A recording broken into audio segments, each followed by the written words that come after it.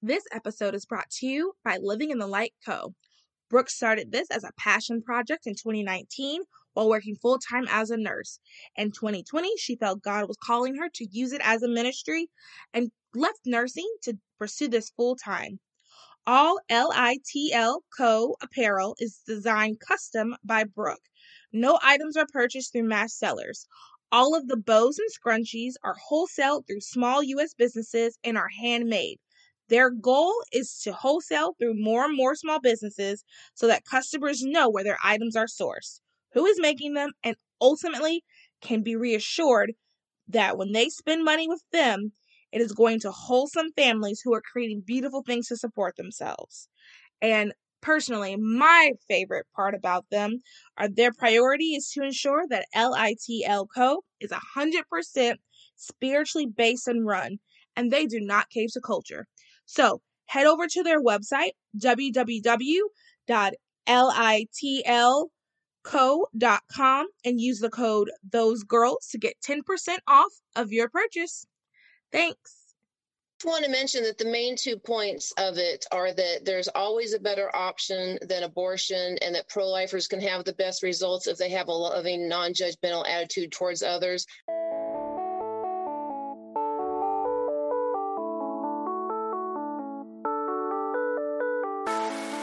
Can't relate to cancel culture, hookup culture, or victim culture?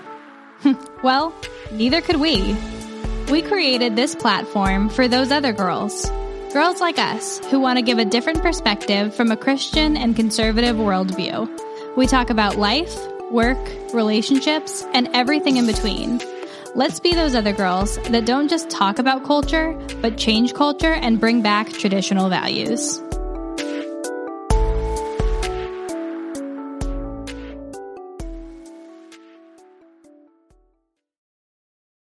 The views expressed on this podcast are our own and do not reflect our employers. Enjoy. Hello, everyone. You are listening to Those Other Girls with Mallory and Friends. I'm Mallory. I'm her friend, Melanie. And we are changing culture and bringing back traditional values. Thank you guys so much for listening. This is going to be a really good episode. And I think, honestly, a really unique episode. You guys are going to like this. We have Sheila Miller. She is the author of the book, Connection at the Fence, an unlikely friendship between an abortion worker and a pro-life advocate. She and her friend, who was an abortion worker, wrote this book together. And we're going to be discussing the book and sidewalk advocacy and what we could do as women to help other women come out of the abortion industry. So Sheila Miller has been a pro-life advocate for 3 years. She's been married to Robert for 28 years and has 2 teenage children, Bryson and Sydney. Their dogs' names are Toby and Kevin. And in 2013, she self-published Memoirs of a Miracle Baby, A Testimony of God's Love, available in both softbound Kindle versions on Amazon. And also this book, Once More, a Connection at the Fence, the unlikely friendship between an abortion worker and a pro-life advocate. Sheila, thank you so much for coming on. I am so excited to get into this, to talk about the book, talk about sidewalk advocacy, and just to discuss all of this. But first, can you tell us what made you interested in becoming a sidewalk advocate? Why did you want to do that? Okay, well, thank you for having me. It's great to be here. I will tell you honestly, this is nothing I ever thought I would get into. If you asked me even 5 years ago, it would blow my mind to think about doing something like this. But what happened was I wrote my own story, Memoirs of a Miracle Baby, a testimony of God's love, about my own traumatic birth. And throughout that, God used that to open my story up. And it's a pro-life story, actually, that my mother, she was not happy to be pregnant with me. She already had 2 teenage kids.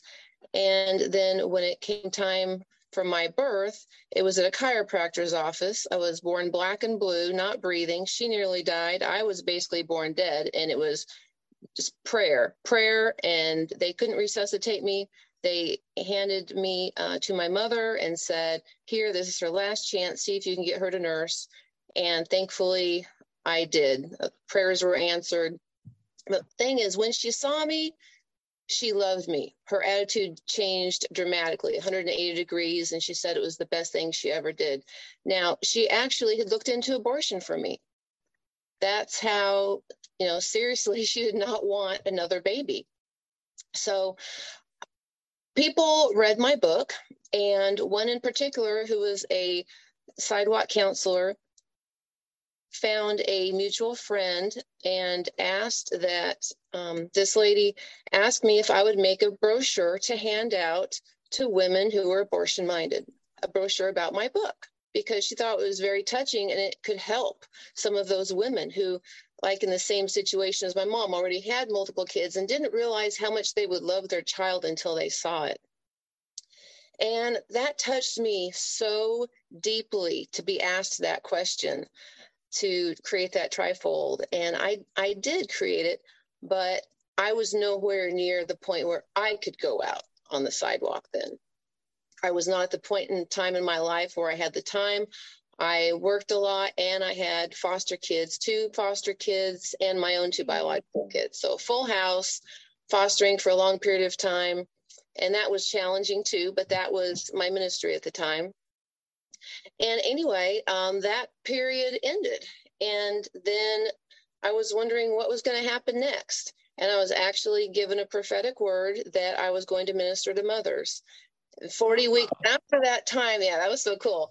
40 weeks after that time, I actually took some sidewalk counseling training and was out on the sidewalk, which is sort of amazing to me looking back at it. That was 40 weeks. The time it takes to have a baby is when That's exactly what I was thinking. Cool. Yeah. So that's what got me into it. Just having a pro-life story of my own, my mother's story, and then being introduced to people locally by my book and doing the brochure. Then they asked me to come speak at some events and dance. I do worship dance. And that just led into it. Finally, when the time was right, I was trained and came out to do it. Wow. Well, first of all, I think that's beautiful that you were willing to share your story.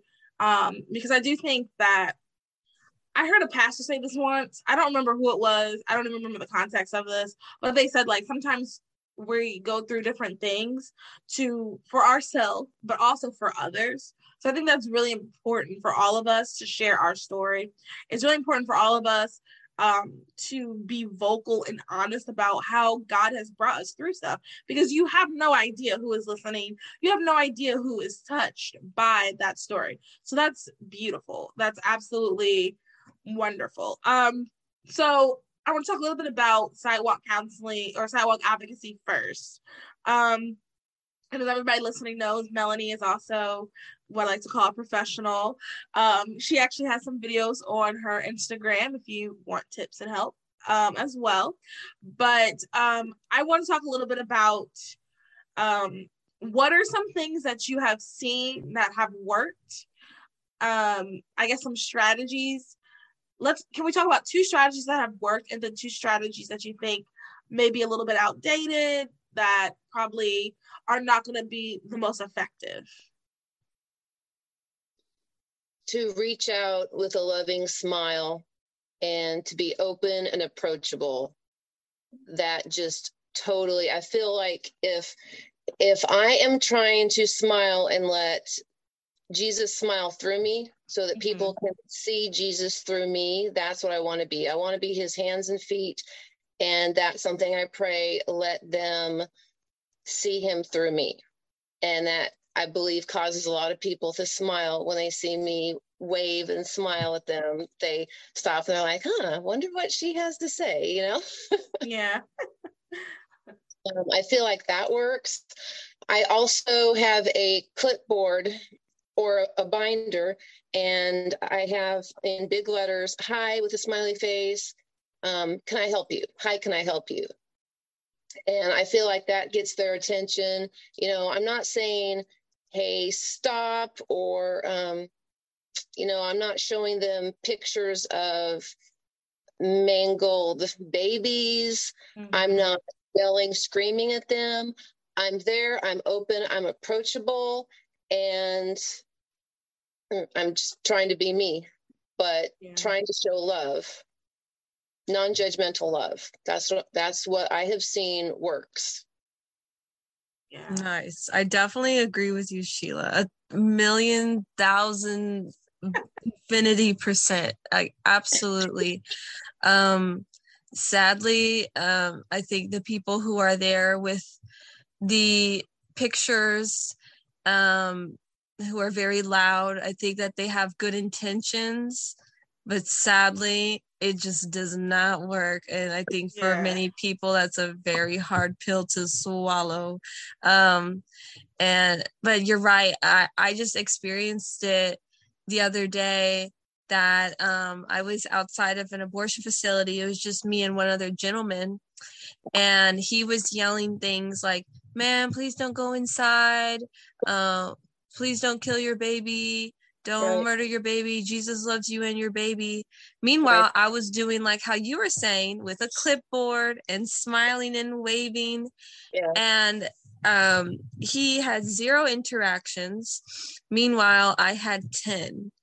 And so, I just thought it was amazing. Even amazing that I was able to do that while he was yelling. Like, honestly, he probably helped you. People were probably like, "I don't want to be around this guy. Who's this girl?" I thought about that it can inadvertently be helpful to me. That's how we all work together.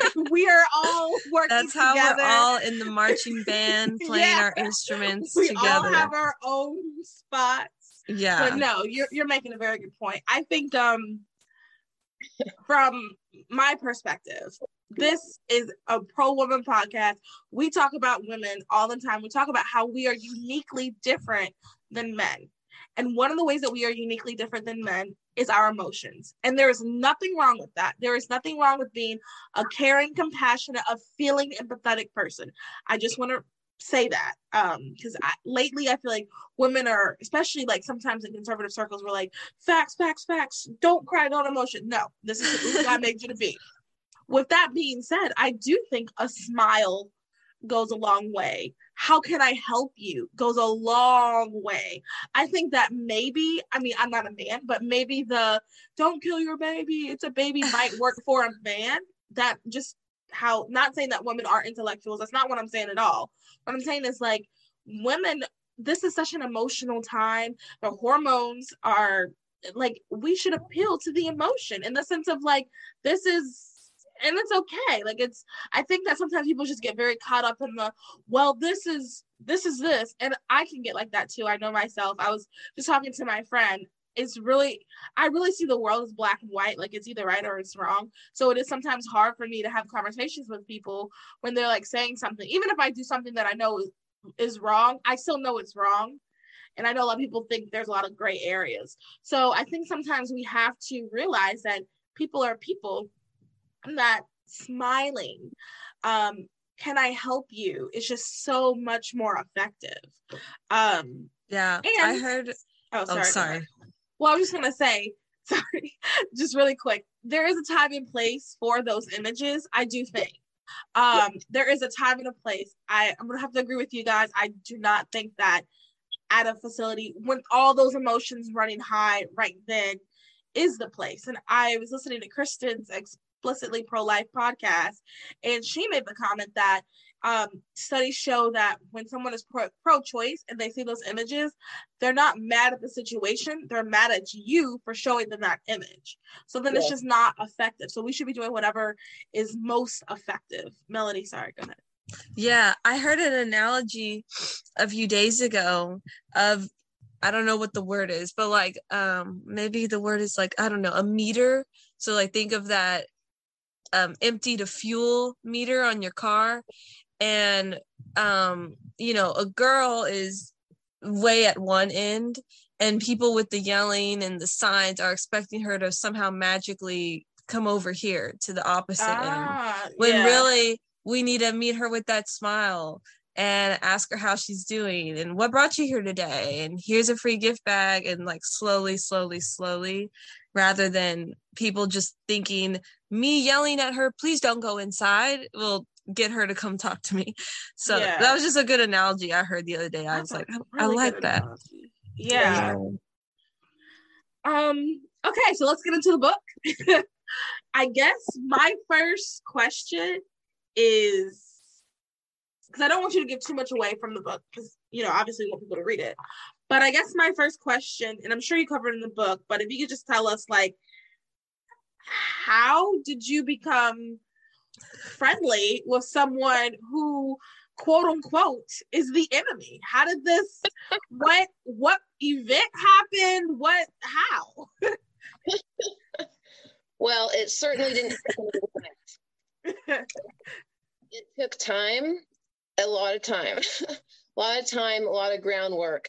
And thankfully, I came in on the heels of my friend who had already been laying that groundwork of bringing gifts to the abortion workers at Christmas time. And that had already been going on for at least 2 or 3 years.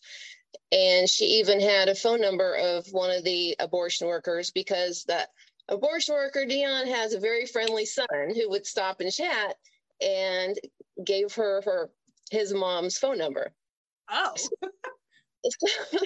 So she would text with the abortion worker, with Dion, a little bit. And eventually, after I'd been out there like 1.5 years, we were trying to give them something else. We were trying to give them a card at Easter. And this lady, Carrie, had to leave. So she went ahead and, which I wouldn't normally tell people this is a thing to do, you know, to be sharing the phone number with someone. But she felt led, like it was okay. You know, she very, very strongly felt to give it to me. And then I ended up being the primary person to contact and text with Dion. And so I just slowly texted occasionally, texted about gifts. And eventually she actually started to stop and chat with me a little bit, because I would hold out some chocolate for her. And so she would stop for that. Very first time she stopped, I thought she was trying to entrap me, maybe, because she pulled in to the fence and she stopped, like she wanted it. And I'm like, hey, I can't go in there. Yeah. So she came backwards. She got that chocolate, and she says in the book, she says, yeah, she snagged me with that chocolate. That's that. But that, and just gifts, some more gifts at Christmas time. And then we just texted a bit more and more. And then finally, you know, 2020, we had nothing to do, because, I mean, you know, all events were canceled. We still went outside the abortion clinic. I was going to say, was your clinic shut down? Never. Okay, yeah. None of our city. A few did, I think, across the country, but none in North Carolina did. I know that. And I guess none in South Carolina. Was doing a booming business the whole time. Mm-hmm. And yeah. So anyway, sadly. So anyway, one day I just felt very strongly led that I was supposed to invite her away from the clinic for a milkshake. And so I was nervous, but I followed through with it. I did. And much to my amazement, she said yes. I said, you know what? We'll just keep it light. Kids and pets. And she said, okay. And we met and we chatted about kids and pets at McDonald's for 2 hours. No joke. Wow. It was just very easy and simple. We were leaving. She was like, so why did you ask me to meet? I said, you know, I don't know. I have no ulterior motive. And that's very obvious, because she obviously knows, right, that I'm pro-life, and that, yeah, I'd love her to leave. I've given her info on how she can leave, right? Mm-hmm. And I know that she is pro-choice. There's no ulterior motive other than what's obvious. I just said, I just feel strongly that God wanted me to ask you out, and I don't know why. I don't know. So it happened again, and we just continued to meet every so often, and up to 7 hours a time. We sat at Hardee's one day for 7 hours just chatting. Wow. And we did delve into deeper topics, the topic of abortion and different things, but it was just a very natural, easy flowing thing. And, we talked a couple times about like why. I said, I don't know why. It's just weird. So we just decided to go with it and became friends. Wow. So is she's still pro-choice? She is, but it's interesting that, you might think that someone who is pro-choice, they're pro-choice because, and works in an abortion facility because they believe in abortion, that they had an abortion, or they believe people should have them. She doesn't like for people to have them. Like, she doesn't want her family to have them. She doesn't want her daughter to have them. She never had one. Her mother, nobody in her family really, except like in the book, it said a couple of cousins did, and she tried to talk them out of it. It made her angry that they did it because she said she would adopt the babies. So it's sort of conflicting because she does believe that it is a woman's right, but she doesn't. She's worked there 18 years. And wow. All the tens of thousands of abortions that she has seen, she has never thought that one was justified. And when I found that out, that blew my mind. And that wasn't actually... Wow.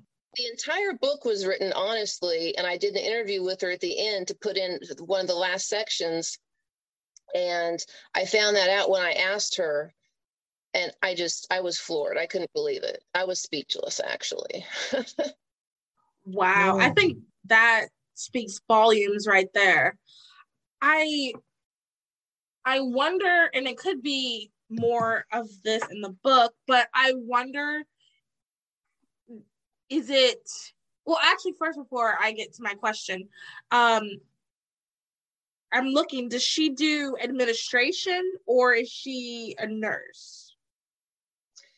She is not a nurse. She does describe in the book how she does front office work, checks people in, but she also assists during the surgeries. She helps by holding their feet, their legs, and she also is the one who weighs the fetal matter. Oh my goodness. Yeah. So she's right there in the midst of all of it. Wow. There's something that I meant to highlight when I was looking at it that I'm looking for. Melanie, while I'm doing that, do you have a question? Yeah. Well, my first thoughts are like that sounds so amazing and just like, I don't know, unheard of to me to be able to even, sit down for a milkshake. Because for me at the abortion facility I'm at, the workers they have no contact with us. Like I'm lucky if I can even get a wave. Like that to me is like, oh my goodness, they waved at me. Right.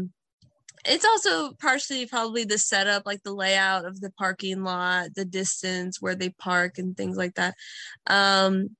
One time a worker came over to me.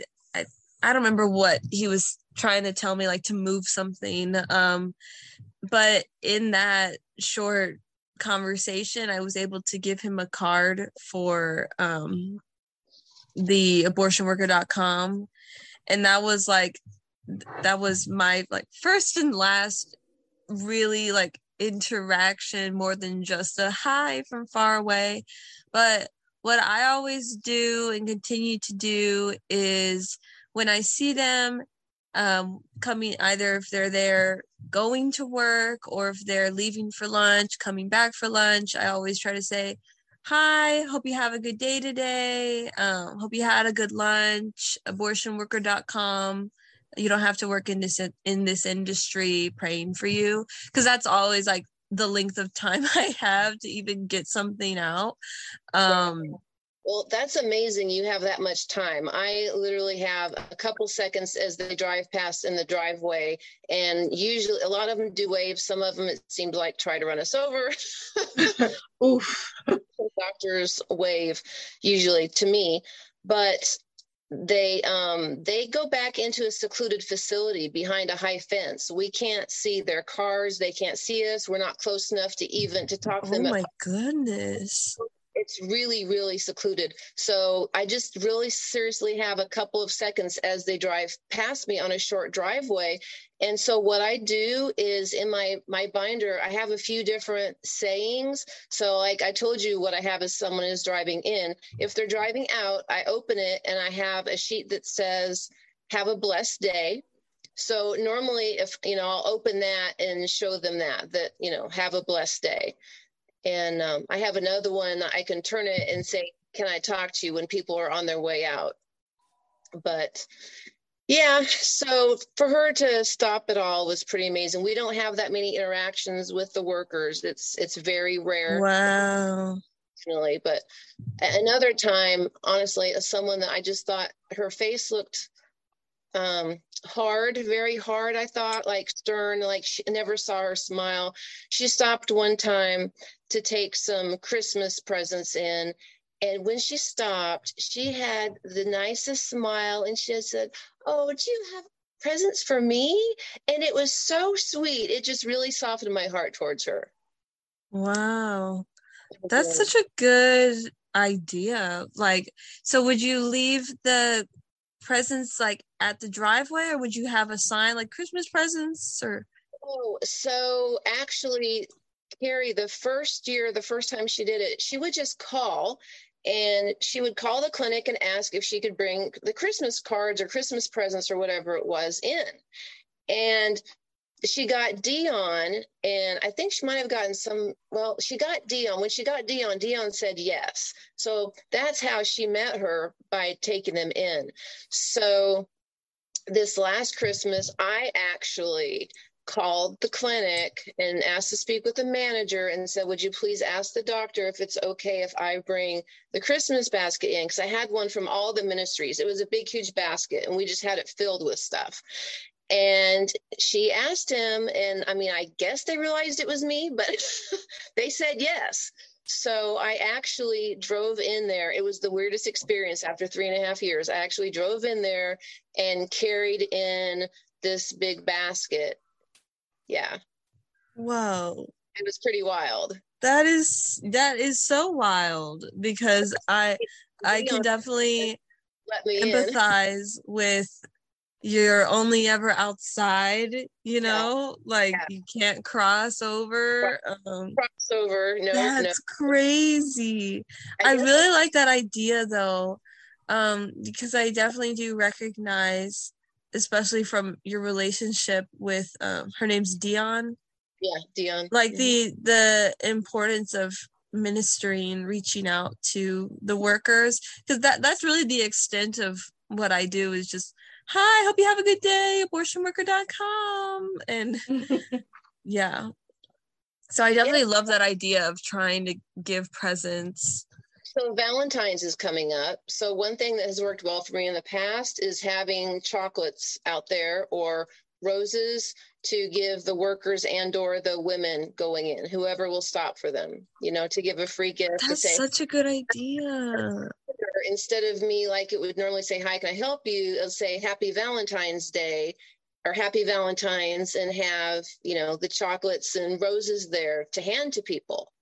Yeah, that's so smart. We have a really good system with giving out goodie bags with resources in there, and some girly items.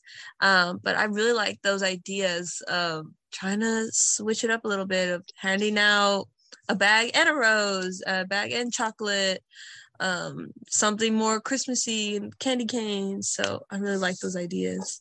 Or the one thing that's really great that doesn't melt, and it's actually good year long now, that you can get, at the dollar store, wherever, is the little heart lollipops on a stick, because they're cute. People, and they have the little kids with them, and you're talking to them, then you can say, "Oh, can I give your child one of these?"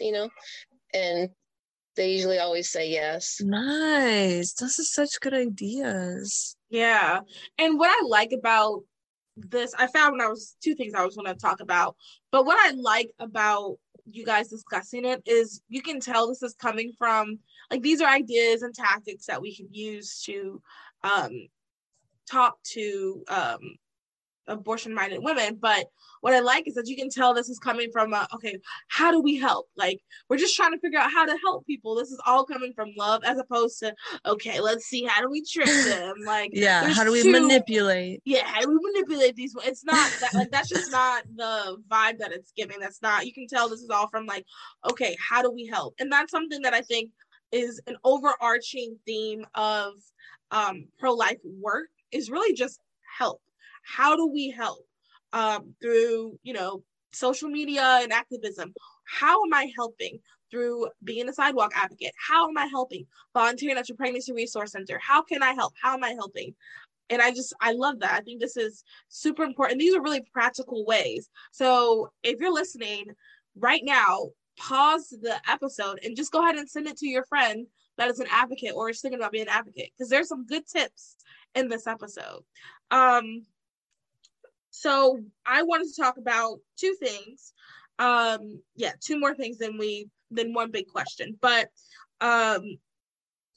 when in the interview you asked, do you think that my pro-life council friends and I make a difference, good or bad?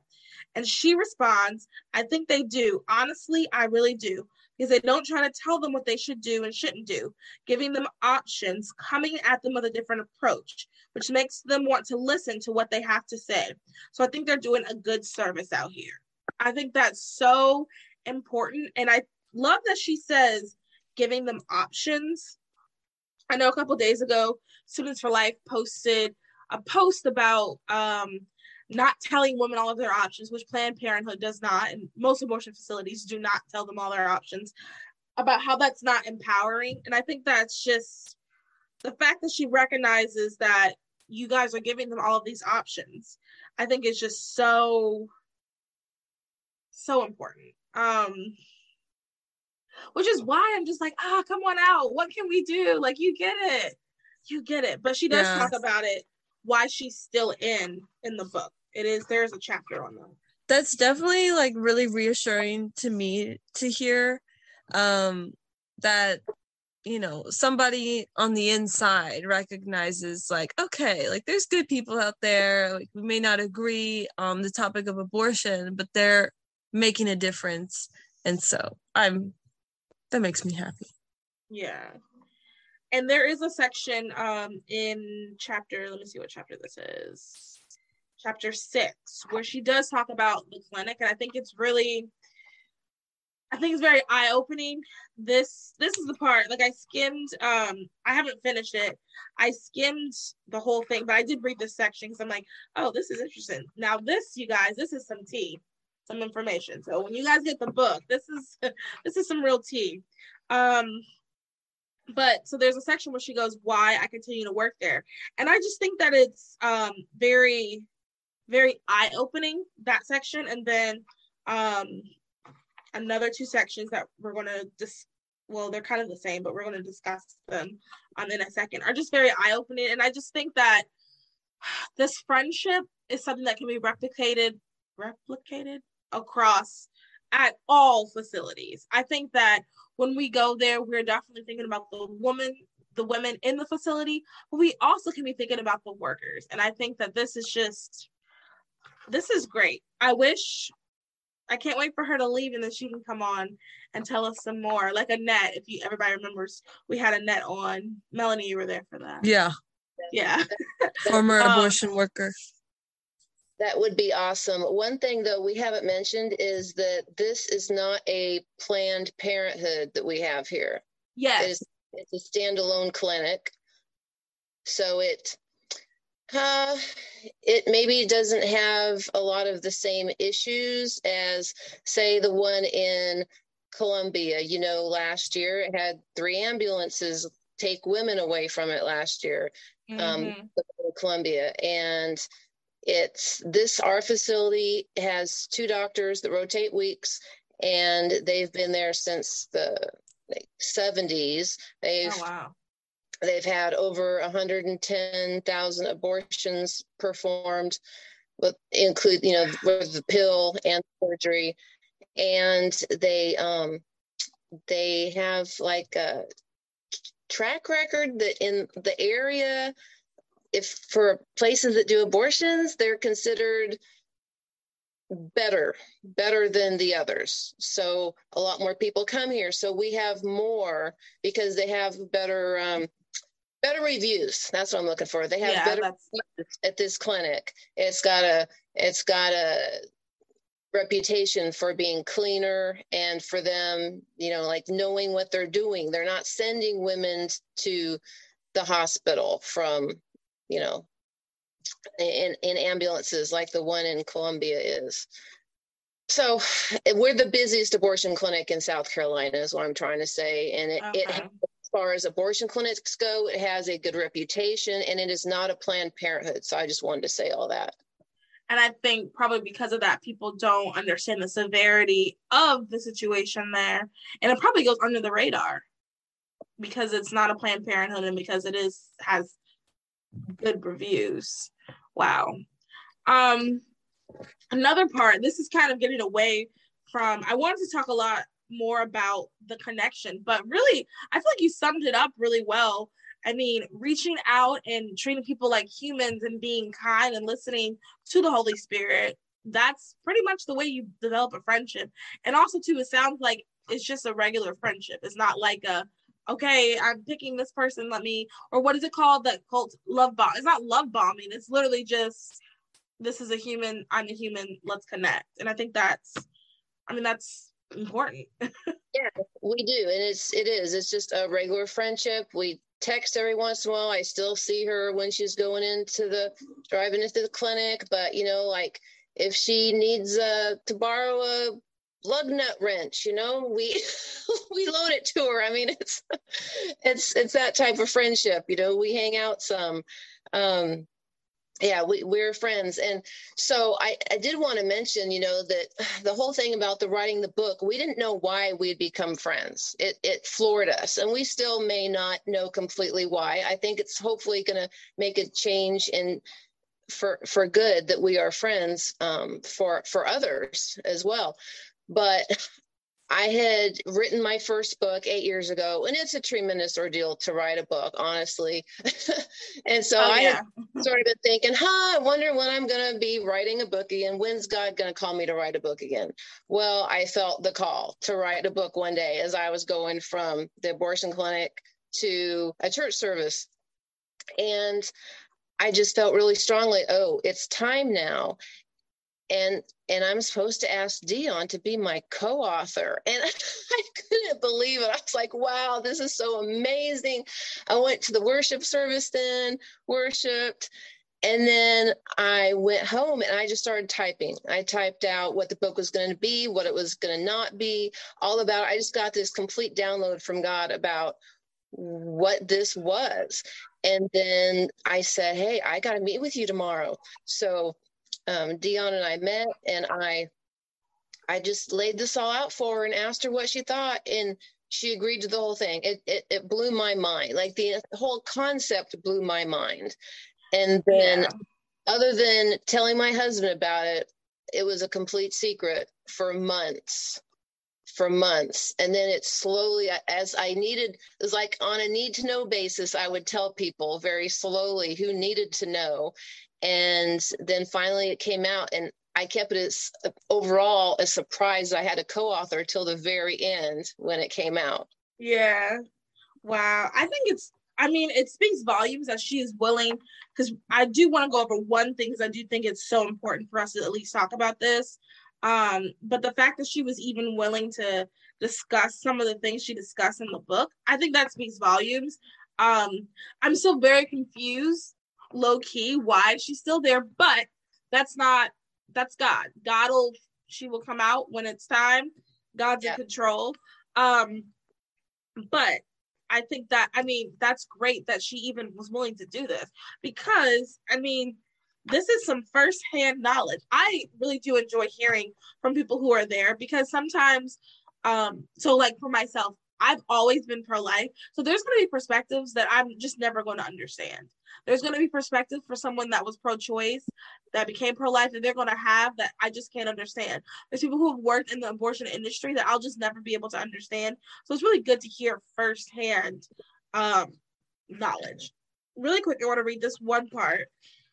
So it's technically 2 parts, but she talks about the people that go inside.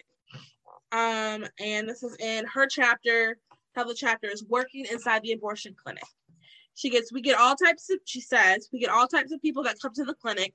You get your high society folks that want to rent out the entire place so they're the only patients. We get the Bible thumpers. Believe me, we get plenty of those that are holier about, I don't believe in abortion, but this is something I can't do right now. This is what I need to do. Hopefully God will forgive me, and I hope nobody judges me. We get a lot of those girls. And I think that's just, I just want to say, like, that's something that we as a church really need to work on. We cannot, there has to be balance. We can recognize that sex and pregnancy is best within the confines of marriage. Like God has defined, God has laid that out. But we can't make people feel as if, I don't know how to do it, but if someone knows, email me, help me. We got to see what we can do so that people are not feeling like it's better to have an abortion than to disappoint my friends at church. You know what I mean? We gotta do better. We have to. I that at the end for sure, because I say what I think that Christians and churches need to do, and that's one of the things I stress is that churches need to recognize the need for ending abortion by providing help to pregnant mothers. Yes. Yeah. And we have to do better. So here's the other part. You got it. This is the interviewing section. And this part I think is just also, I really want to talk about for a quick second. So Sheila asked, what have you seen to be women's top 5 reasons for having abortion? And I think this is important because we want to know, like, what is the issue? Because like we said from the beginning, we are here to help. One night stand, either they were raped or they cheated on their husband. So they don't know whose it is. And they're going to abort because they don't want their husband to find out.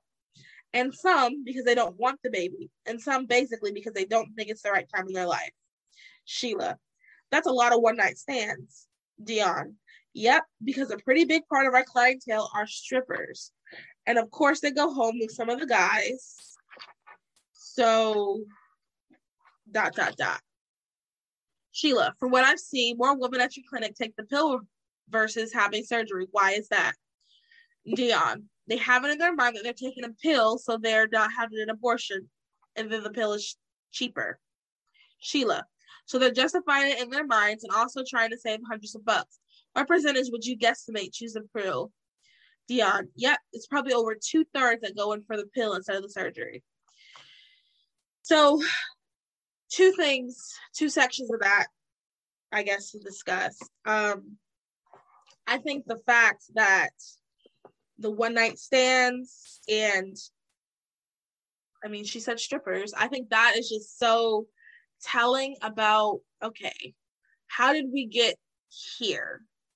In the sense of, how did we get to one night stands becoming so popular? And she said cheating on their husbands, like what? We talk a lot about the podcast, we say changing culture. This is an example of culture and its effects in society that also affects laws. So everybody track with me. This is an example of culture where one night stands are just a thing. Cheating is just a thing.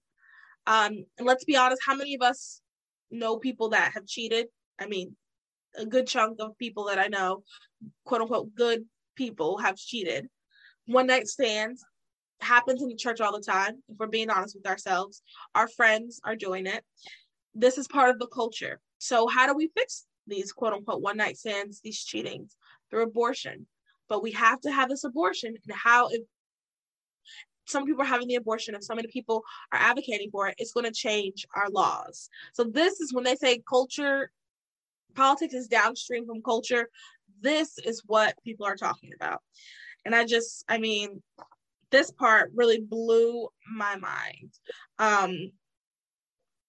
It really blew, and I think this also, last thing, and Melanie, if you want to say something, I think this also kind of goes to the fact that she did say that some were raped, but we know that that is less than 1%.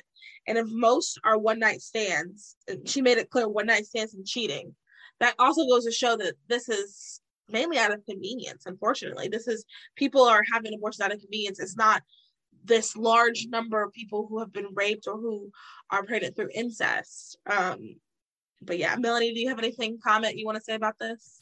Yeah, I just think it's amazing that she was able to disclose so much, and that maybe could be because she's not working for big giant business, Planned Parenthood. Yeah. Because I just feel like if somebody from Planned Parenthood were to disclose so much, or even agreed, like, sure, I'll share my voice. Oh, she wouldn't have to worry about getting a new job. You're fired. So that's just really interesting to me. Do her coworkers know about this book? Like, or is it something she's just like, meh, I did it, I don't really need to talk about it? As far as I know, none of them know about it. Oh, wow. Oof. So is that purposeful? Goes viral. I'm not going to tell them. Yeah. Wow.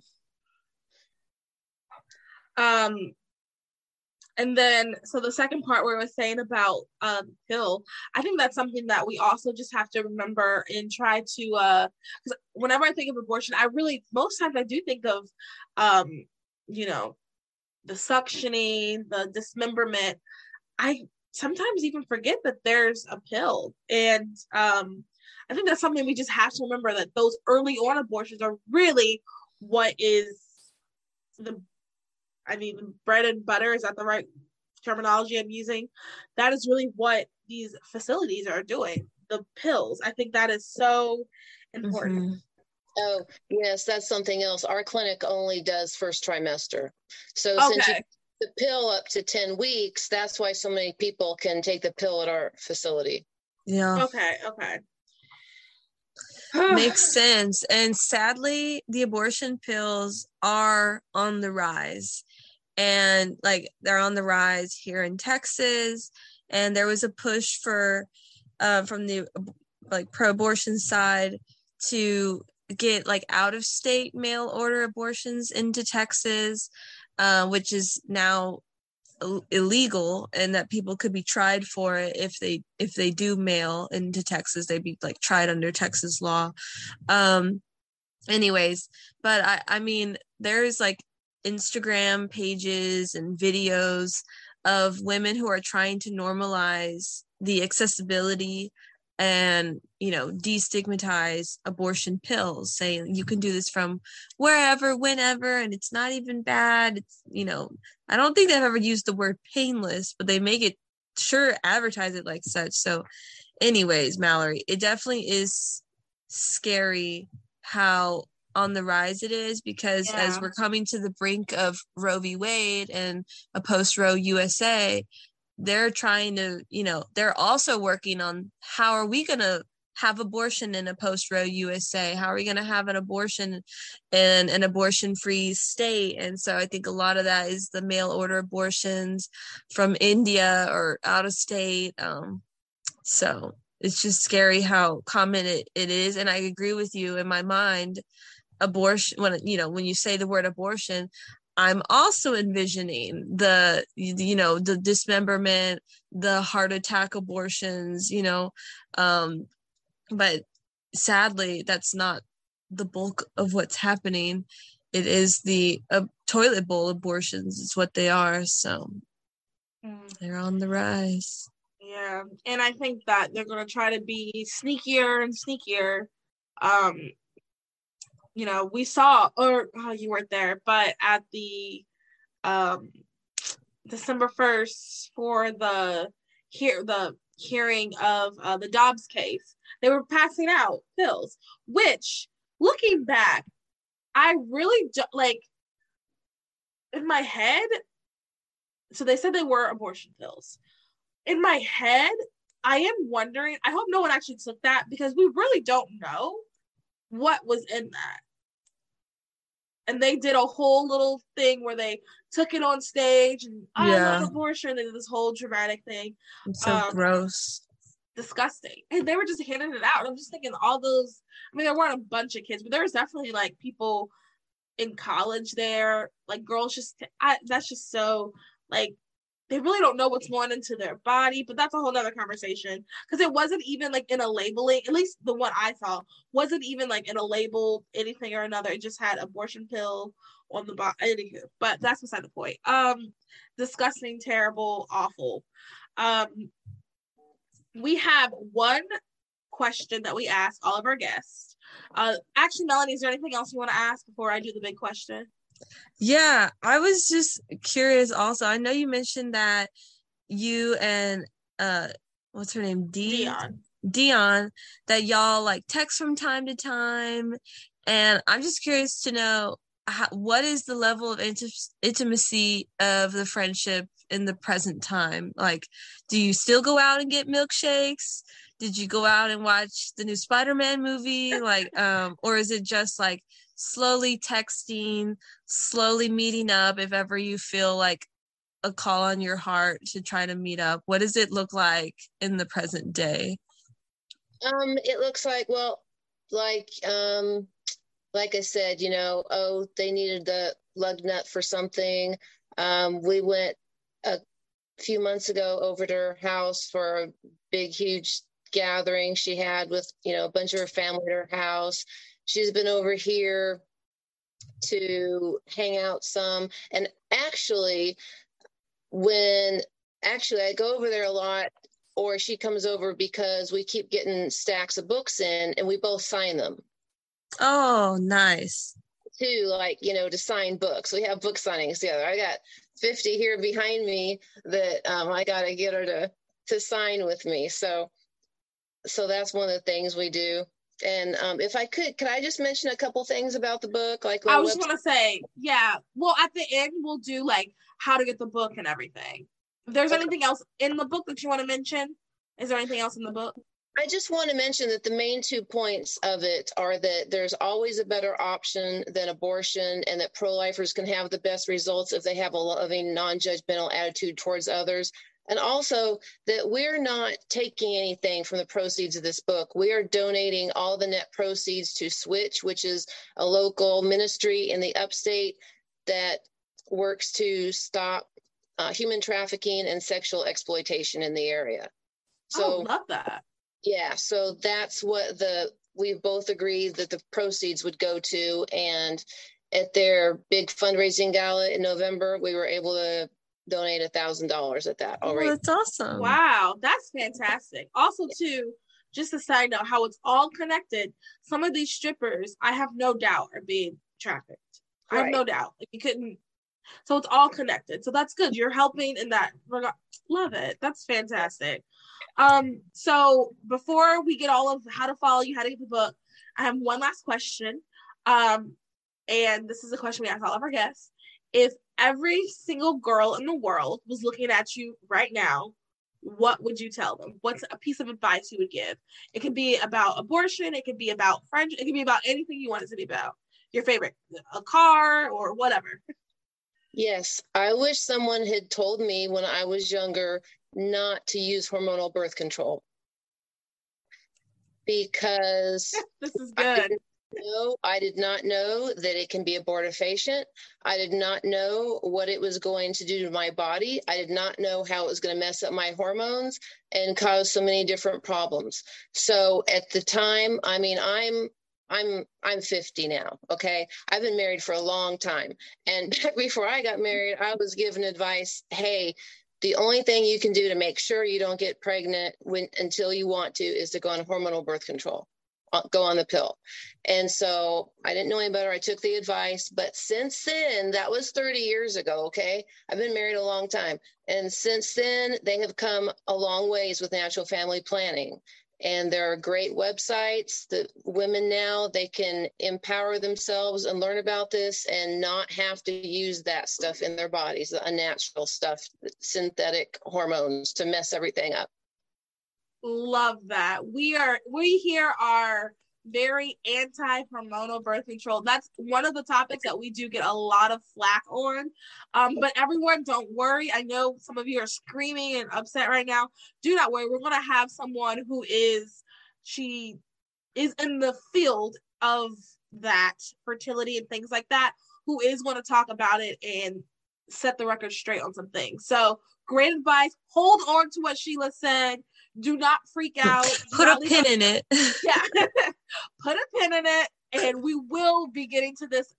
That episode will come out next month in March, for just in time for Women's Month. So do not freak out. But thank you so much. That was great advice. And we echo that. That was good. We did not plan that. That was good. That's good. Yes.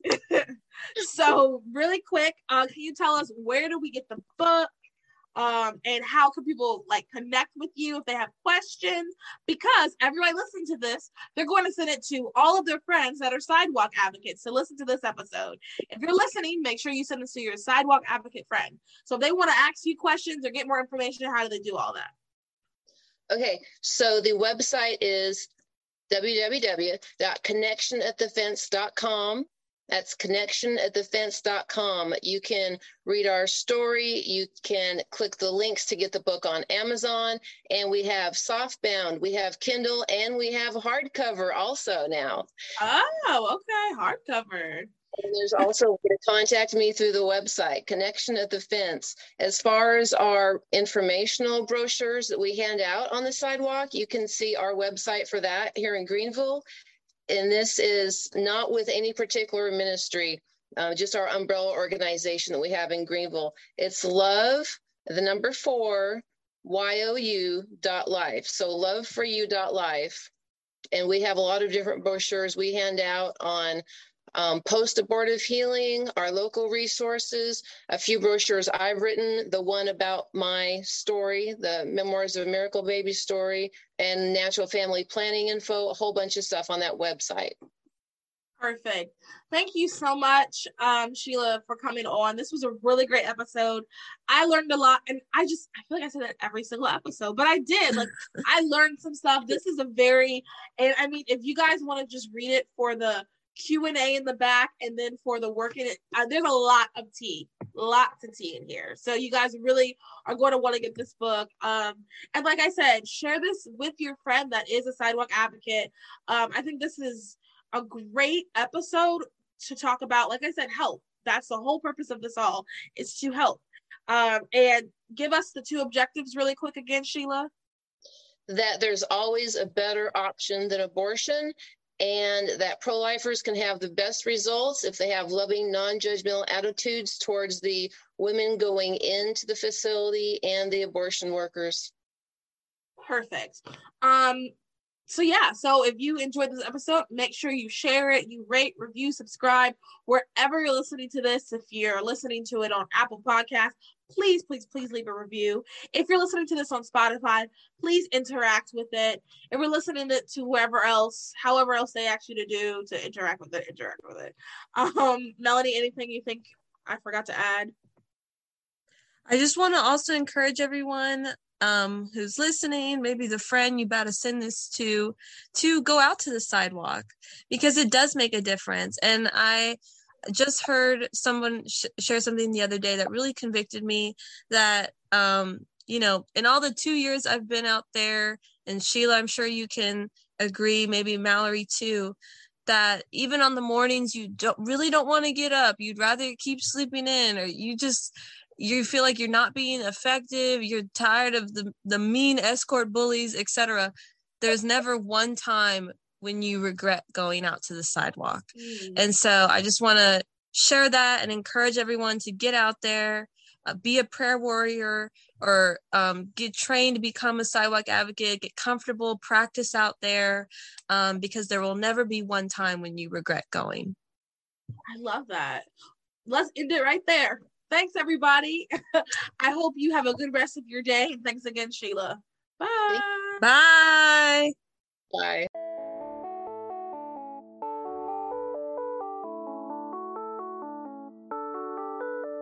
Thank you for listening to Those Other Girls with Mallory and Bailey. Make sure you like, comment, and subscribe on all of your favorite podcast platforms. Head over to our website, thoseothergirls.com, to read our blogs and receive exclusive content. And connect with us on Instagram at Those Other Girls Podcast and on Twitter at TOG_podcast. Those Other Girls, changing culture and bringing back traditional values.